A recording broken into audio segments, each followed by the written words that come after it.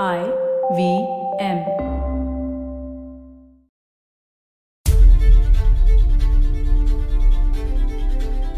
Will you link your Aadhaar card to your Twitter account? Yeah, along with your bank account, your SIM card. It just may happen that you will be obliged to link your Aadhaar card to your social media accounts. But why? In 2018, an animal rights activist, Anthony Clement Rubin, filed a petition in court seeking that our Aadhaar cards be linked to our social media accounts for online speech accountability. I'm not too sure how I feel about that. Hello and welcome. My name is Priya Mirza, and this podcast is the longest constitution. We are looking at property, public order, and what threatens it, blasphemy laws, that's section 295A of the IPC, and a couple of Goondas. And just in case you're groaning and moaning, oh God, why? Why are we looking at an abolished fundamental right, that's to property? There is a reason. So the making of a nation is fundamentally a territorial project and is intrinsically tied to property. So we have to do this, period. Plus, it's so illuminating about power structures. Okay, our first story today, though, is to do with germination. Seeds. Yeah, seeds. Not any seeds, but mirchi ke seeds. Shanta's husband sold seeds. Shanta's husband sold chili seeds. Shanta's husband sold chili seeds to several farmers. But the seeds did not produce any plants. This does sound like one of those stories one reads to children at night, but it's not. So these seeds didn't work. Sorry, is that a biologically elegant and legit description that the seeds didn't sprout? Anyway, the plants didn't grow. The ones which didn't have fruit, and the farmers suffered a great loss. So would this qualify as a threat to public order? Well, the local administration thought so. Under the Telangana Prevention of Dangerous Activities of Bootleggers, Dacoits, Drug Offenders, Goondas, Immoral Traffic Offenders and Land Grabbers Act 1986, Shanta's husband was detained for being a threat to public order as a Goonda. So, who is a Goonda anyway? And the answer is, the law doesn't define one. The first Goonda Act was passed in 1923 in Calcutta in colonial India, and the act empowered the police to identify any person as a Goonda, and it gets worse, and then to deport him without trial in a court of law. Okay. But this is independent India? Oh, right. Why scrap a law which is so useful to detain literally anybody and everybody? So the overarching objective of the Goondas Act is to detain a person and to prevent him from disrupting public order. And over the years, several states have passed such laws and expanded the grounds on which the state can detain you, including sending a lascivious WhatsApp message. That's the state of Karnataka for you. Okay, we will dwell on this Gundagardi in a bit. Our next thing to do, though, is not really a story, but to digest what we have been looking at so far. We looked at the 1967 Golaknath case in the last episode, and we need to pause and consider why this was a super important moment. Also to put together our understanding of property litigation. So this is a Hajmola kind of moment in this episode where we are digesting all that we have been gobbling up so cheerfully. So the first question, of course, is what is property? And how is it different from land? So with land itself, there are multiple creatures with multiple relationships with it. There could be a river which flows by, trees which grow on it, and animals who graze on the land, and an entire ecosystem, including humans. You might be a tenant, a laborer working on the fields. A multiplicity of relationships can coexist with land. But property grants a certain exclusive right to the denial of others.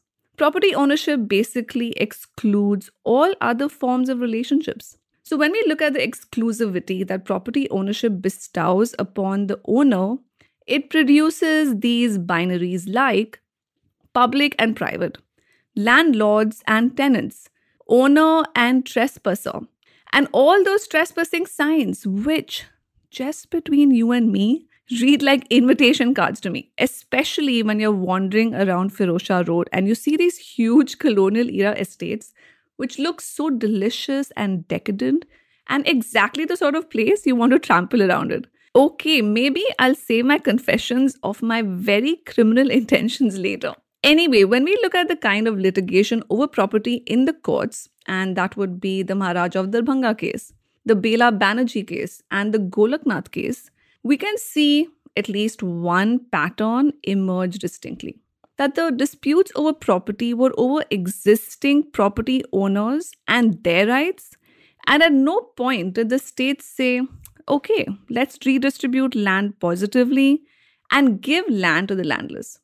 But what made the Golaknath case as important as it is because the Supreme Court put a pause to parliamentary might. So during this period, that's the 1950s, there was a lot of debate whether Parliament can amend the Constitution and whether it cannot. And so far, the courts had ceded space and said, yeah, pretty much anything in the Constitution can be amended by Parliament. And therefore, Justice Subba Rao's judgment in Golaknath that you cannot touch the fundamental rights literally put a pause to the government's road roller plans. Okay, our third story and last story today also picks up with restrictions on our fundamental right to expression, which is not in the Constitution.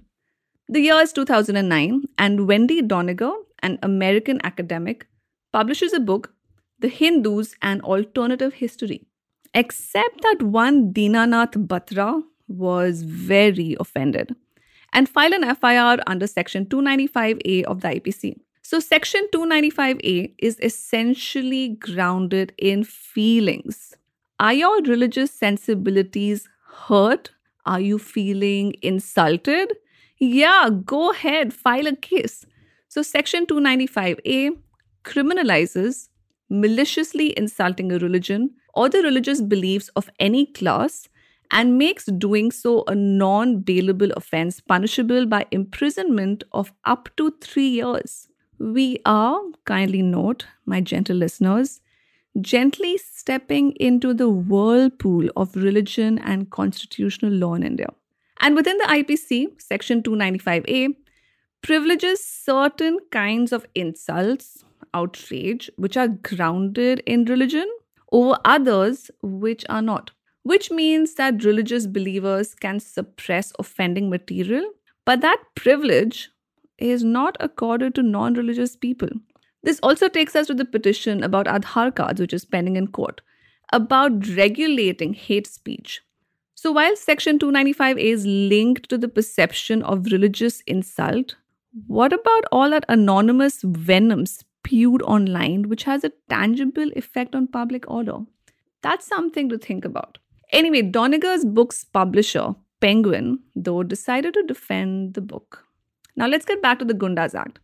The Goonda laws of various states give the local administration the power to extern people declared as Goondas without a trial. So, West Bengal, Uttar Pradesh, Tamil Nadu, Karnataka, and Kerala are just a few states in which a wide range of activities are reason to be detained as a Goonda. So, what happened to Shanta's husband?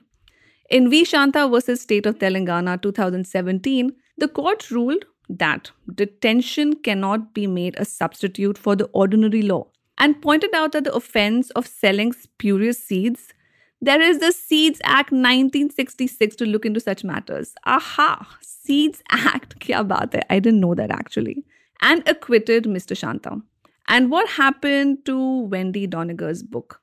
After 4 years of contesting it legally, Penguin decided to withdraw and pulp the book in 2014, marking a victory for Batra's outraged feelings about Hindus. So today's takeaways are: the existence of Section 295A in the Indian Penal Code was what allowed Dinanath Batra to file a case against Wendy Doniger.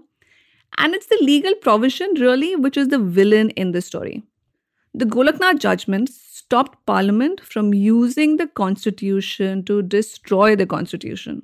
And the Goondas Act is a vague act which has real and tangible effects on the fundamental right to movement and expression. More of this in the next episode. If you have questions or comments, please send them in via email. That's thelongestconstitution@gmail.com.